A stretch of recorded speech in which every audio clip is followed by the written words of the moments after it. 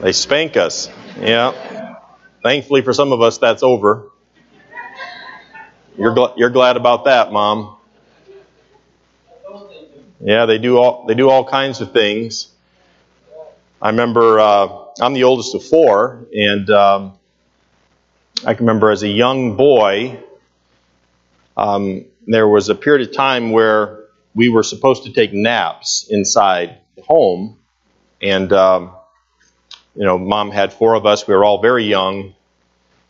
I don't know, I must have been 6 or something like that. So there was a baby, baby Josh, and little 2-year-old Nathan, and little Heather, who was nearly perfect, and there was me. And I remember telling Mom, I wasn't tired. I told her every time we had to take a nap, I wasn't tired, And I can remember I would sneak. There were a couple, this didn't happen all the time. I have a wonderful mother, by the way, but I gave her a run for her money, I suppose, on a couple of occasions. But I remember sneaking out of the house, and I remember sneaking past her while she was on the couch. And I would get outside the house, and I would climb. Do you remember the old TV antennas that were mounted to the house? I would climb the TV antenna because there was a beautiful view from the roof. And I would walk around the roof while the rest of the house was napping. And I did that a few times. And then on one occasion, my younger sister Heather was awake. 4, she was getting older. She's pretty stable on her feet. And so I invited her to go for a walk on the roof with me.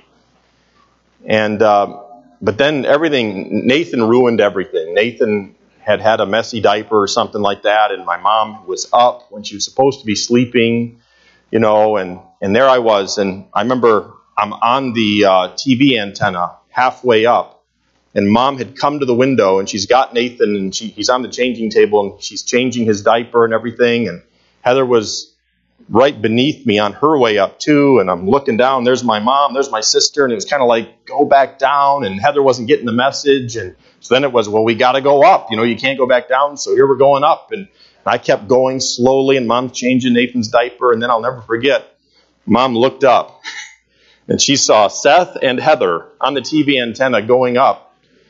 I think Heather went down, if my memory is right, I went up, and Mom came out and was telling me to get down right now, and which I did, and so it was all. But Mom's put up with a lot of stuff, and I don't remember how many spankings I got for that.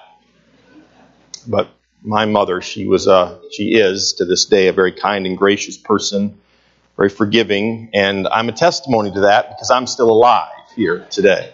When I think of mothers, I think of the things that they do, the little things, like staying home with a sick child, like caring for their children, like continually putting their children ahead of themselves. Moms have desires. Moms have dreams. Moms have goals. Moms have feelings. They get tired. There are other things moms would rather do, and yet they continually put others before themselves. And in that way, they're servants. The Bible teaches us the role of a husband and a wife. The Bible teaches us the role of a dad, how to be a father, and for a mother, how to be a mother. And the Bible teaches selflessness. And so when a born-again, believing mother embraces the role that God has given her, and some of this is natural, but some of it is unnatural, to put others continually before themselves, they're really serving the Lord. And beyond that, they're examples to us of obedience, of obeying God's plan. They're examples to us of faith, taking God at His word, God giving a mother instruction on how to be a mother, leading that mother by His Spirit within them to care and selflessly give of themselves throughout a large portion of their lives. Our speaker over the couples retreat, which it was wonderful, but he made the comment in conversation with Cindy and I during our time with him. He said, parenting never ends. And I said, it doesn't? And he said, it doesn't. He's 65. He said, it doesn't end. It changes some, but it never ends. And I think of that for a mother. You know, a mother for a lifetime gives of herself. It's not about her and her way, but it's about others. It's about serving others continually. And so when I think of that, I think of mothers as tremendous examples to the rest of us. And mothers are not perfect, right? But I think of mothers as a tremendous example to the rest of us of how we need to embrace what God has called us and given us to do, and to do that selflessly. We're going to look in 2 Kings at a mom. She was a widow, actually. She had no husband. Her husband died. And she had children. She had 2 sons, the Bible says, and she had nothing. And in the narrative, we find that Elisha is the prophet of Israel at this time, and one of them, and the primary one, we might say. And this woman, this younger mother who is a widow, who has nothing, her boys were about to be taken from her, and they were about to become indentured servants, a form of slavery, to pay off the debt that her deceased husband had brought upon their family. And she was at the end of herself. And so when we think about mothers being an example to us, I think of a mother who is mothering and following and embracing God's plan for her life. I think of a woman of faith. Paul wrote to Timothy in 2 Timothy chapter 1 and verse 5, he said this, "When I call to remembrance the unfeigned faith that is in thee, Timothy, which dwelt first in thy grandmother Lois and thy mother Eunice, and I am persuaded that it is in thee also." Interesting. Paul, as he's writing to Timothy, the Spirit of God brings to his mind this memory. He looks at Timothy and he realizes Timothy has become a man of faith.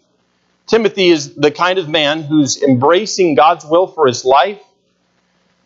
He loves and knows the Word of God. His life is being guided and directed according to the Word of God.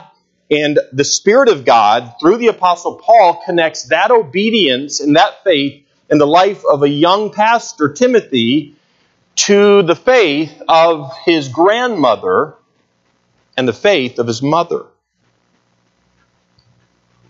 Sometimes I think a mom feels like there's so many things she has to do, and there's so many things that because of all the things she has to do that she will never do or can never do. And yet, the faith of a mother, the faith of the mother in the life of, and the grandmother in the life of Timothy was transferred from them, from his grandmother and mother to him. And Timothy would become a pastor. So I want to consider, and I want our faith to grow as we consider the faith of this mother. Look at our text, 2 Kings chapter 4. I'll read beginning in verse 1. He says this, "Now there cried a certain woman of the wives of the sons of the prophets unto Elisha, saying, Thy servant, my husband, is dead. And thou knowest that thy servant did fear the Lord." So her husband was a godly man. "And the creditor is come to take unto him my 2 sons to be bondmen." It's a form of slavery. They would not have been taken into slavery forever. It would have been a period of time, maybe years, depending on how great the debt was. Verse 2, "And Elisha said unto her, What shall I do for thee? Tell me what hast thou in the house? And she said, Thine handmaid hath not anything in the house, save a pot of oil. And then he said, Go, borrow thee vessels abroad of all thy neighbors, even empty vessels. Borrow not a few. And when thou art come in, thou shalt shut the door upon thee and upon thy sons, and shalt pour out into all those vessels, and thou shalt set aside that which is full. So she went from him, and shut the door upon her and upon her sons, and brought the vessels unto her, and she poured out. And it came to pass, when the vessels were full, that she said unto her son, Bring me yet another vessel. And he said unto her, There is not a vessel more. And the oil stayed. And then she came and told the Son of God, and he said to the man of God, and he said, Go sell the oil and pay thy debt, and live thou and thy children of the rest. This is an incredible story of God's ability and God's provision when someone who believes in Him has nothing, and has no ability of themselves to meet their own needs. What does a person do who does not have the wherewithal to provide for themselves? What does a person do who does not have the discipline to overcome a besetting sin? What does a person do when they do not have the ability? And the answer is God. God is our deliverer. God is our Savior. And we're going to see that in our text. And we're going to see the faith of a mother. Let's pray, and then we'll look at this passage together. Father, thank you so much for your word, that it is true, that in it there is no error. Thank you for your Spirit who teaches us. I pray that He will have freedom within this room, within our hearts. This message is not a message only for mothers. It's a message for all of God's people. It's a message for all people, really, about faith. Father, thank you for our mothers in this church. Thank you for the struggle that they have embraced. Thank you that they continue to pursue your Son, the Lord Jesus Christ, and His likeness in their lives. Thank you that they have not given up. Thank you for their example to us. I pray that today would be a day of encouragement to them. Lord, I pray that they would grow to love you more. I pray that their faith would grow. And I pray that you would be glorified. Bless now your word in our hearts. I ask these things in Christ's name. Amen. You know, if it takes a miracle for God to keep His promise, God will do it. If it takes a miracle for God to keep His promise, God will do it. So we have this wife, right? In verse number 1, she's the wife of a ministerial student. He was someone who was attending the school of the prophets in those days. And when he passed away, he left his wife desolate. She had nothing. He left his wife in debt.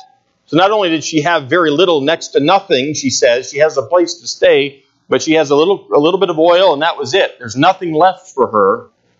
She has nothing, and her husband died and left her in this situation. There are a few lessons we can learn from this narrative that I'm not going to teach and preach on this morning, but one is that God is in control of every situation and has reasons for why things happen in our lives.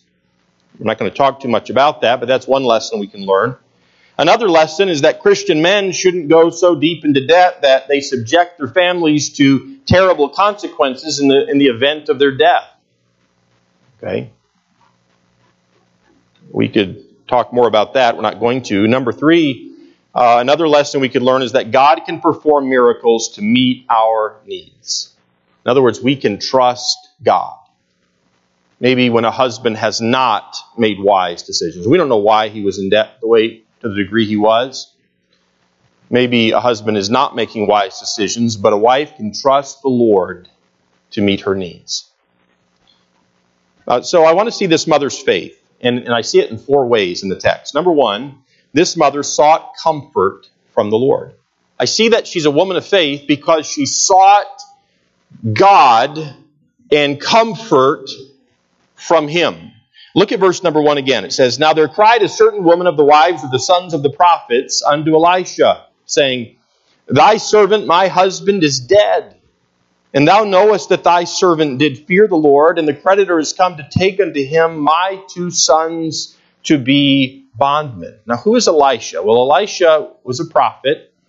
A prophet in the Old Testament was someone who God would speak to audibly, and the prophet would hear the message from God, and then the prophet would speak. He would repeat the message that God had told him, that God had given him. He would repeat that message to the other people. Remember, the people in those days did not have the message of God in the form of the Word of God in those days. They did not have it. They did not have copies of it. Okay, how many copies of the Word of God are represented in this room this morning? Many. And we've got different copies. We've got copies on our phones, right? We have multiple copies in our homes. But in those days, they didn't have the Word of God in that way. And so God gave prophets, and prophets would deliver His message to His people. And Elisha was a prophet. And he was a great man. He was one of the miracle workers of the Bible. Elisha's ministry spanned 50 years. 50 years. Elisha was a prophet. And so he was a prophet of God, and he was delivering God's message. And so we see this heartsick mother speaking to the messenger of God. What is she doing? What is she doing coming to the man who speaks the word of God? What is she doing coming to the man this way? And in reality, I would simply say this. She was seeking the Lord. She was seeking God. That's what this woman was doing. She's a widow. She has nothing. She has 2 sons who are about to be taken away from her to pay the debt. She's a young mom. She's at her wit's end. And what is this young mom doing? Well, she is seeking the comfort of God. In our society, and it's not just mothers, but in our society today, people seek comfort in every avenue of life. In entertainment, ungodly things, athletics, sports, participating in sports, watching sports, right? Hunting, whatever. The equivalent today of this woman seeking the Lord would be a heartbroken believer seeking the help of God by opening His Word. And we all have a choice to make. We can either walk by faith, and that would result in us seeking the comfort of God in His Word, seeking His comfort through prayer, seeking His comfort by gathering with God's people to hear the Word of God, to hear God speak to our hearts, to minister to our hurting hearts, to encourage disappointed, discouraged hearts. Or we can seek the comfort that this world can bring. And so she's seeking the help of God, and she's asking God to give her comfort and strength to her. So how much did this broken woman need comfort and strength and encouragement and wisdom? She needed it. She didn't know what to do. And all of us need comfort, and we all need strength throughout our lives. Sometimes we realize we need it more than at other times. Sometimes we don't think we need it at all. We just go through life as if, we don't even acknowledge God at times. And I would ask you this morning, are you looking in the right place for comfort? Are you looking in the right place for strength? Are you looking to the Lord for comfort? Are you looking to God Almighty for strength? In Isaiah 41 and verse 10, the Bible says, "Fear thou not, for I am with thee. Be not dismayed, for I am thy God. I will strengthen thee. Yea, I will help thee. Yea, I will uphold thee with the right hand of my righteousness." That is God. As Pastor Tolman's saying, our firm foundation. This world is changing daily. Relationships change. People change. God never changes. And He always does what is right. And He is eternally good. And we can trust Him. And she's seeking Him. She's seeking His comfort. In Psalm 42 and verse 5, the Bible says, "Why art thou cast down, O my soul?" David speaking to himself, why are you so depressed? Why are you so discouraged? And he speaks to his own soul and he says, "And why art thou disquieted in me? Hope thou in God." Speaking to himself. We could learn from David in that way. The next time we're discouraged, or the next time we find our desires taking us down a path where they ought not go, we could say, "Why am I struggling like this?" Hope in the Lord, Seth. Hope in God. And then he says, "For I shall yet praise Him for the help of His countenance." Psalm 119 and verse 50 says, "This is my comfort in my affliction, for thy word hath quickened me." My comfort in affliction, the psalmist says, is the word of God that comforts me when I'm afflicted. Matthew 5 and verse 4 says, "Blessed are they that mourn, for they shall be comforted." So this mother is seeking comfort from the Lord. That to me is a sign of faith. She's seeking, she knows where to go in her time of need. Sometimes God uses those who are serving Him to comfort others. We see that in mothers in particular. Just yesterday, Cindy and I arrived home from the couples retreat, and I was speaking to William about something, and I took the dad approach, which was kind of like, was strong and man up, Will. And Cindy didn't undermine me, but in tandem, she took a motherly approach. And she hugged him and held him, and she encouraged him. Now, dads, we ought to do the same. But just by her fulfilling her role as a mother, she comforted her son. And as God's children, many of us are not mothers in this room, we can be used by God to be a comfort to others. Now, God is the comforter. The Spirit of the Lord is the comforter. He lives within us and He comforts us. But God wants to use us to comfort other people. In 1 Thessalonians chapter 5 and verse 11, the Bible says this, "Wherefore, comfort yourselves together and edify one another, even as also ye do." So this is something you're already doing, Paul says. And then in verse 14 he goes on, he says, "Now we exhort you, brethren, warn them that are unruly, comfort the feeble-minded, support the weak, be patient toward all men." So we often benefit from the comfort that other believers give to us. In 1 Thessalonians chapter 3 and verse 7, the Bible says this, "Therefore, brethren, we were comforted over you in all our affliction and distresses," listen to this, "by your faith." So Paul, remember, he recounts how there was a time where he and his fellow servants were under immense persecution and they were suffering afflictions. And he says to that church at Thessalonica, he says, in our afflictions, in our time of trial and hurt and grief and suffering, we were comforted by your faith. I, as a pastor, many times have been comforted by the faith of my brothers and sisters in Christ within this assembly. I have been comforted, I have been encouraged, I have been strengthened many times by your faith of individuals in this room. And I'm not just talking about fellow pastors or deacons within our church. I'm talking about brothers and sisters in Christ, some who are young in the Lord, some who have been saved for a matter of a few months, and others who have been saved for a long time. And I'm not talking about people who are perfect either, because there aren't any.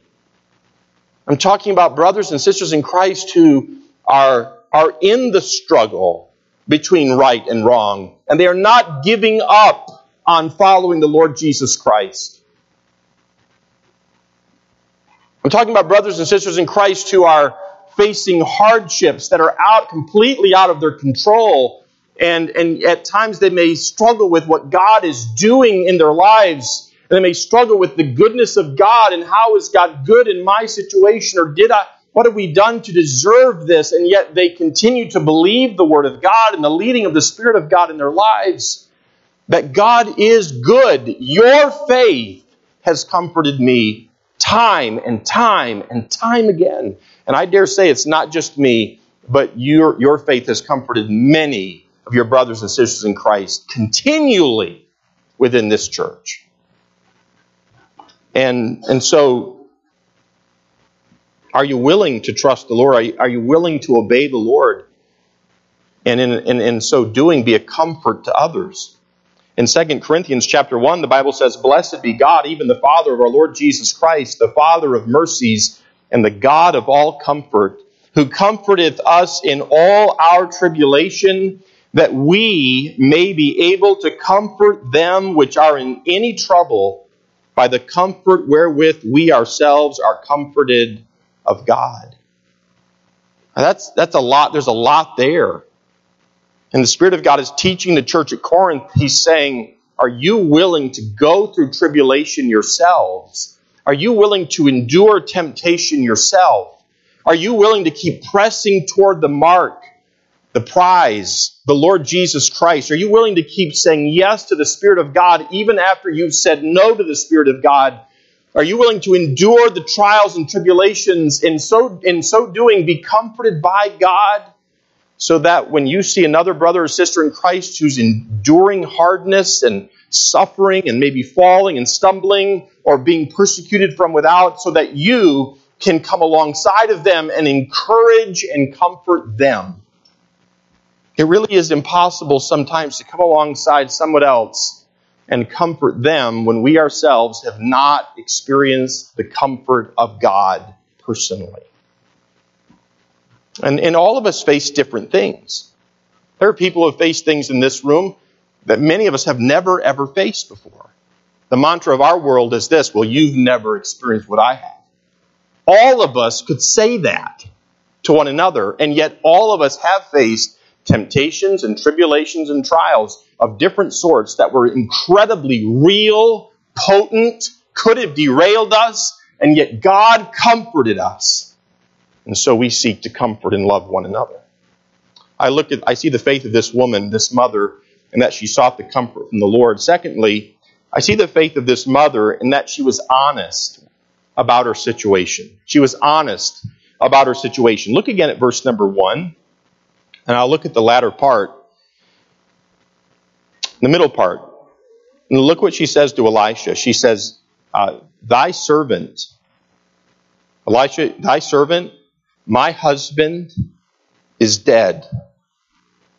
And thou knowest that thy servant did fear the Lord, and the creditor is come to take unto him my 2 sons to be bondmen. She's very honest. And I'll say it this way: we need to be honest with God about the situation. Whatever it is, whatever situation you're in, be honest with God. It's actually a sign of faith. It's not faith that ignores reality. That's not faith.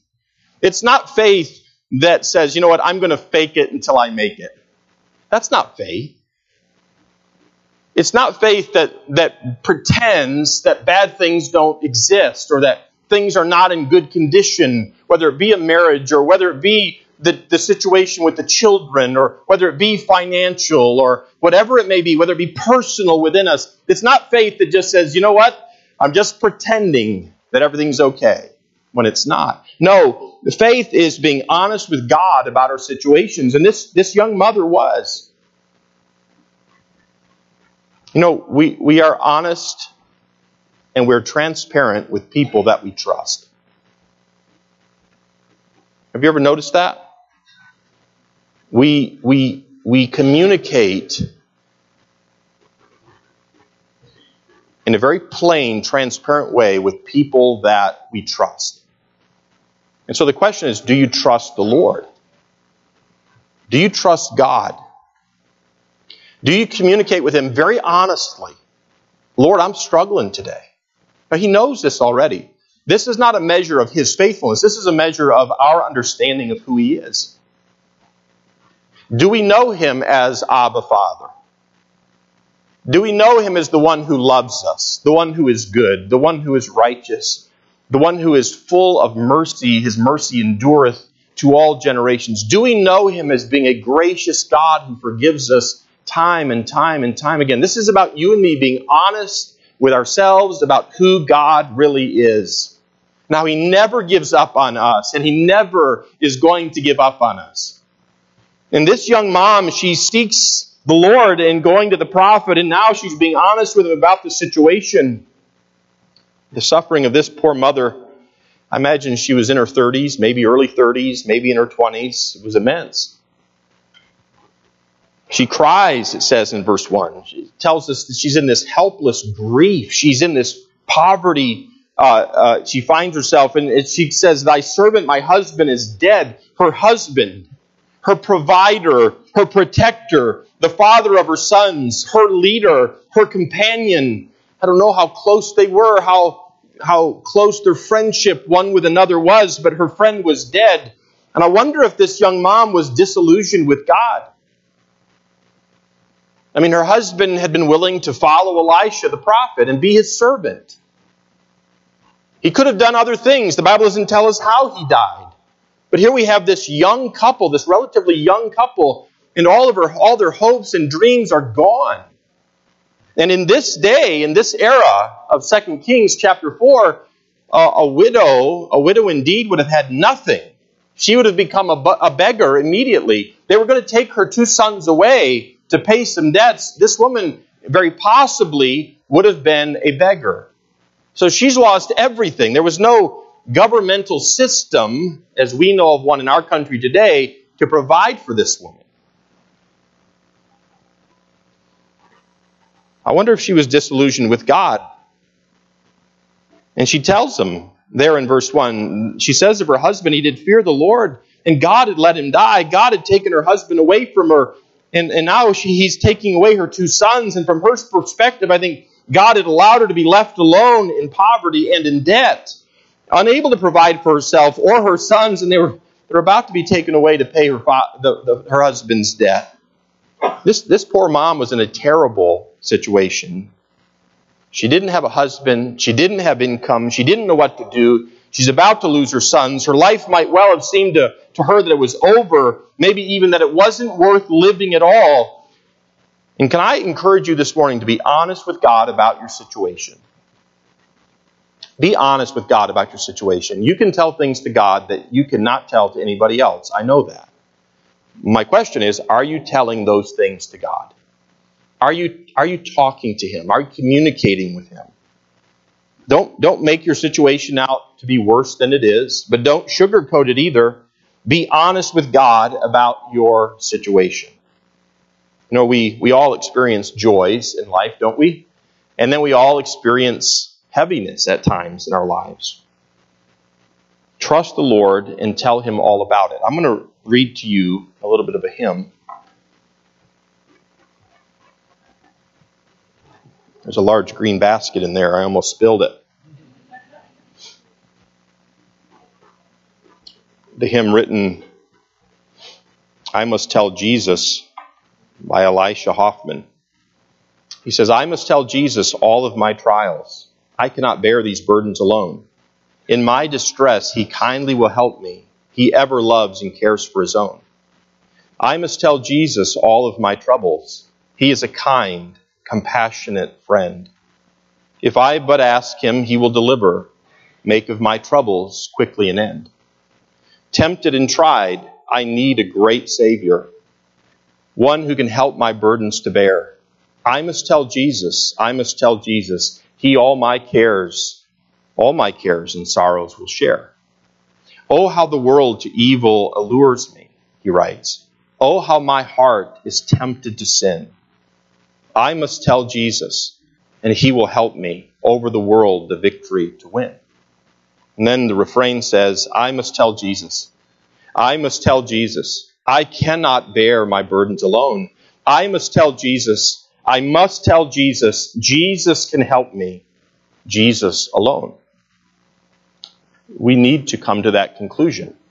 This conclusion of faith. This conclusion of faith. And that's where this young mom was. She's seeking the comfort from the Lord. She's honest with God about her situation. Do you think that this mom had enough? Do you think this mom had what she needed for her situation? Yes or no? I mean, from a worldly perspective, right? A godless perspective, she doesn't. She doesn't. Her life is over. Her life is over. In many ways. She doesn't have enough. Look at verse number 2. And Elisha said unto her, What shall I do for thee? I've read that and I've wondered, wow, Elisha. She pours out her heart. My husband is dead. They're going to take my 2 sons away from me.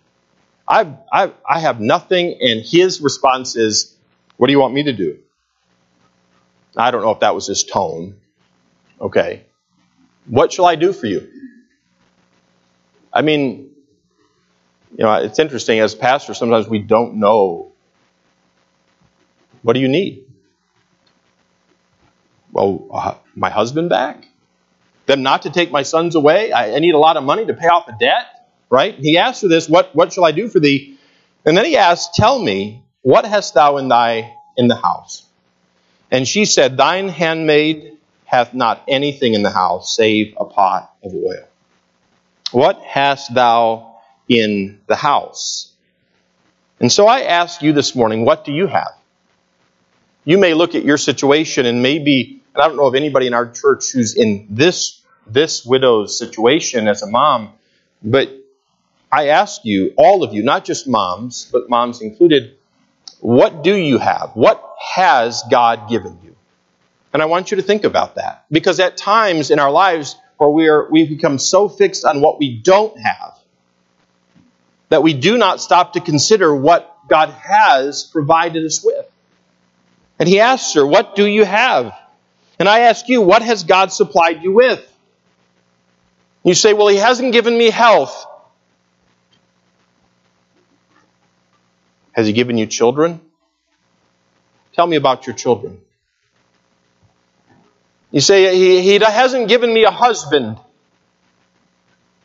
Or He's taken my husband. Or He's taken my wife. Well, what do you have? He hasn't given me victory over a particular sin. Well, what has He given you? And I want you to think about His grace. And I want you to think about His goodness. And I want you to think about His faithfulness. And I want you to remember that God is good. And I want you to remember the blessings that God has surrounded us with. And the reality is, if you find yourself in a situation like this widow woman, it is very hard to remember the good things that God has given us. Isn't it? So this is an exercise of this woman's faith. Now, what if she had just said, I have nothing, and stomped off? What if she hadn't considered what she did have? Now, she didn't have much. She had very little. But what if she had just stomped away? She doesn't. She answers, and again, I ask you, what do you have? Can I ask you this? Are you willing to use what God has given you for Him? Some of us would say, I don't have many more years on this earth. I ask you again, are you willing to use what He has given you for Him? You say, I'm struggling with this. Well, are you willing to use this for the Lord? Are you willing to obey Him with what He has provided you with? Because that's what is going to be asked of this woman. There are several instances in the Bible where people didn't have what they thought they needed. And I don't think this woman thought she had what she needed. And in all these situations, God asked them what they had. And I'll remind you of them. Do you remember in Exodus chapter 4, where Moses is before the Lord? And Moses, he's saying, I can't speak, and I can't do this, and I don't have what I need. And God asks him, He says, what is that in thine hand? And what was in his hand? Do you remember? Staff, a rod. Now, what was it that Moses was being asked of God to do? The big picture was, you're going to go stand before Pharaoh, and I'm going to tell you what to say, and he's going to let the people go, and you're going to lead hundreds of thousands of people who have been slaves for a long, long time and have no real culture of their own as an independent nation, in unity out of Egypt, a world power at that time. And Moses is a little bit overwhelmed by this at this point in his life. And God had to bring Moses to the point in his life where he realized that all he needed was God.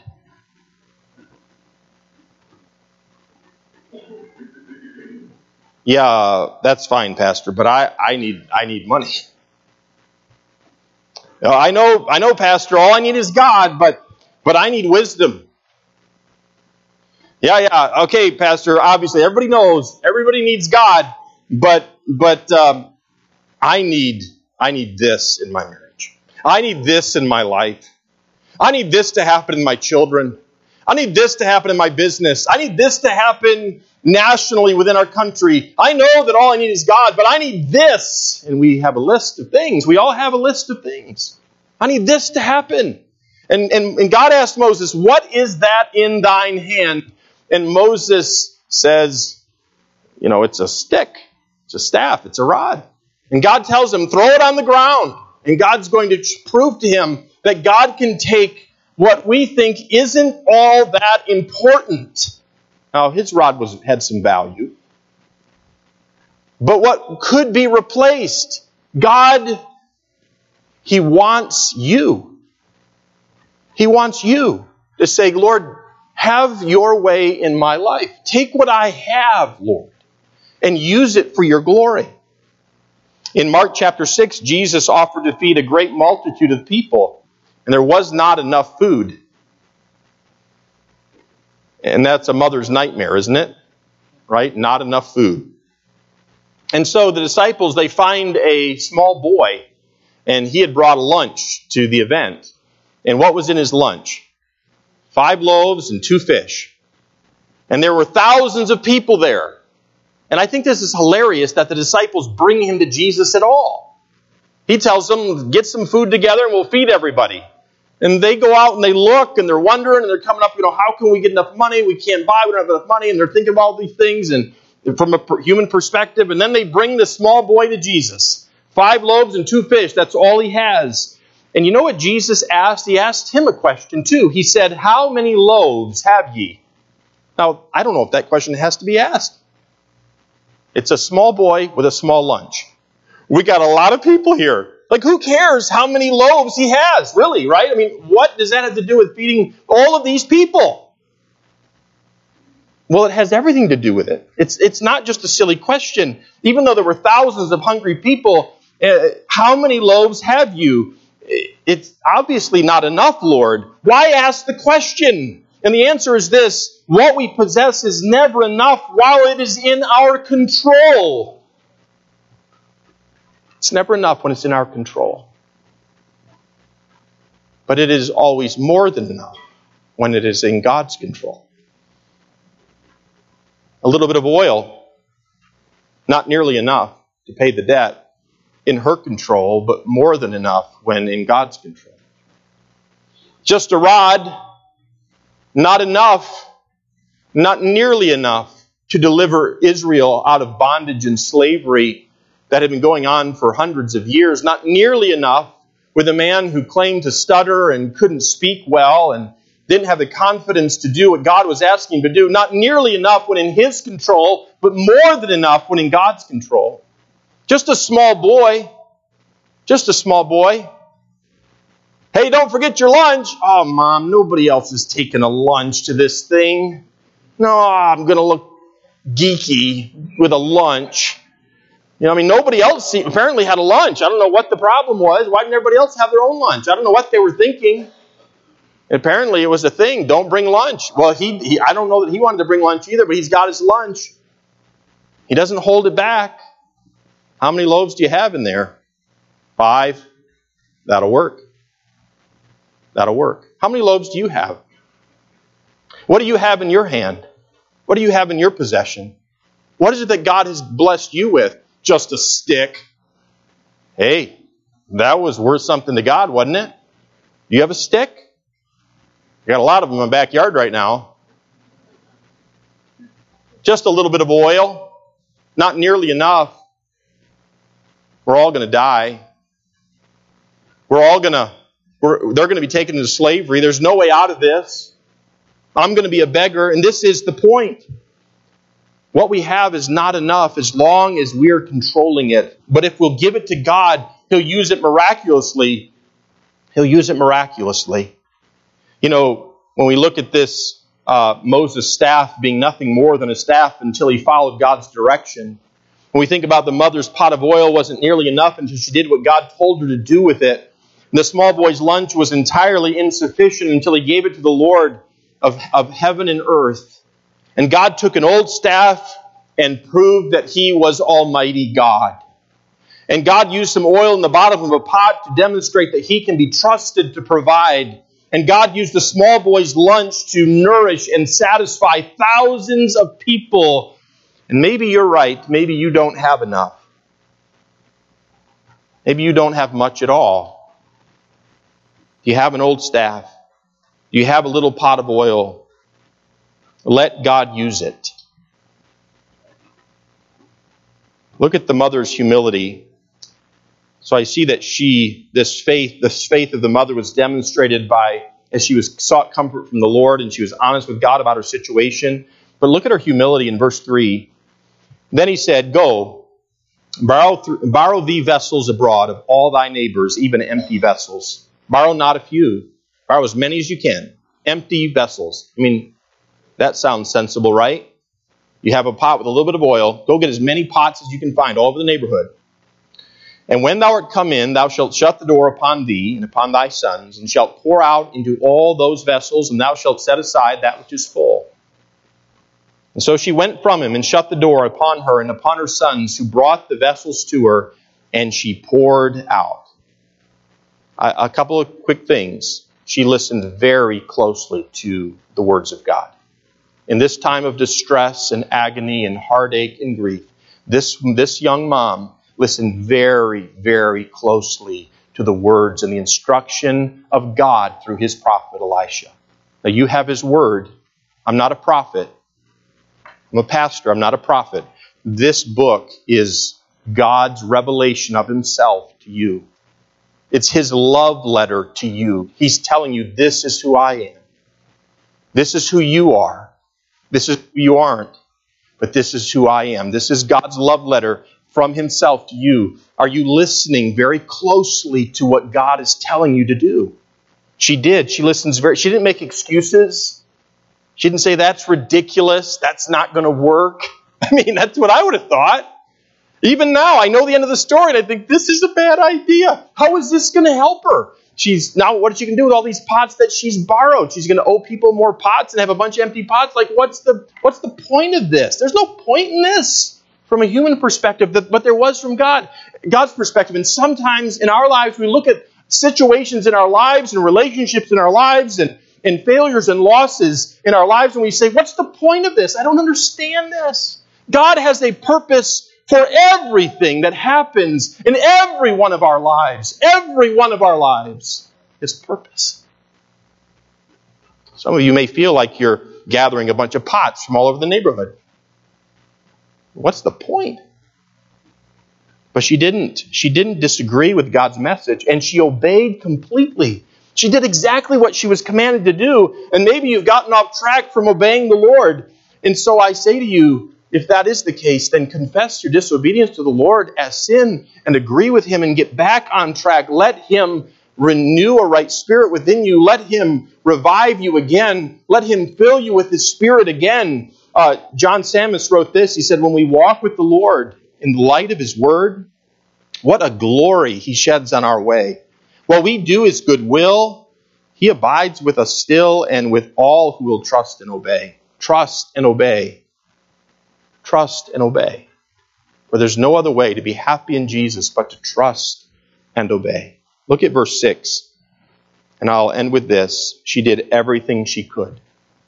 What are the marks of faith in this young mother? Well, she sought comfort from the Lord. She was honest with God about her situation. She was humble. And she did everything that she could. Look at verse 6. And it came to pass when the vessels were full that she said unto her son, bring me another vessel. And he said unto her, there is not a vessel more. And the oil stayed. Then she came and told the man of God, and he said, go, sell the oil, it was very valuable, and pay thy debt, and live thou and thy children of the rest. God provides. But I can't help but noticing she did everything she possibly could. She keeps just pouring. She's pouring. Another vessel keeps pouring. And every vessel keeps being filled. She went from being poverty-stricken to wealthy. She had everything she needed. And you have everything you need in the Lord. You have everything you need in the Lord. You lack nothing. It is the lie of Satan that whispers into our ears, you don't have what you need. You don't have what you need to overcome. You don't have what you need in a relationship. You don't have what you need materially or financially. You don't have what you need. And what Satan is really saying is, God is not enough. God is not enough. He hasn't met your needs. He won't meet your needs. He doesn't care about you. He doesn't care about you. You can't depend upon him. And we have all these stories throughout the Bible over and over and over again. And I ask you again, do you have a rod? Do you have 5 loaves of bread? Do you have a little bit of oil in your house? What is it that God has given you? Give it to him and entrust him to take what he has given to you already and multiply and cause you to abound and overcome. Give it to him. Give it to him. Don't hold it back. She calls out, bring me yet a vessel. And he says, there's not a vessel more. She hadn't stopped doing what God had told her to do. And God provided for her and her sons. What is it that you do have? You have prayer. You can forgive. You can obey. You can love. You can trust the Lord. And the list can go on and on and on. You know that someday, there's coming a day where there's not going to be anything else that comes out of that vessel. Can I encourage you to pour out of your vessel all that God has provided, that all He has poured into you? Pour it out. You will never regret it. Pour it out unto the Lord. What a wonderful mom. She sought comfort from the Lord. She was honest with God about her situation. She was humble. She did all that she could. Psalm 23:1 says, the Lord is my shepherd, I shall not want. Philippians 4:19 says, but my God shall supply all your need according to his riches and glory by Christ Jesus. The Lord will supply physically and emotionally and spiritually. As his servants, it is our responsibility to trust him. To trust him. Do you trust him? Many of you do. And yet we're all prone to not, aren't we? Trust him. Make a decision this morning. I'm going to trust him. You might have a specific situation. Just a little bit of oil. Just a rod. Just 5 loaves. That's all I got. Trust the Almighty God of the universe. Trust him. We're going to sing How Great Thou Art, okay? And as we sing it, and I'd like to sing at least 3, Pastor Tolman. I know restaurants are calling. Let's all stand. Would you? Take your hymnals. Hymn number 28. Number 28. We're going to stand and we're going to sing about how great God is. And I want you to think about your staff. I want you to think about your oil. I want you to think about your 5 loaves. And I want you to think about that representing you. I don't have what I need, God. I'm not who I need to be. God, you are great. Okay, let's lift our voices. Let's sing.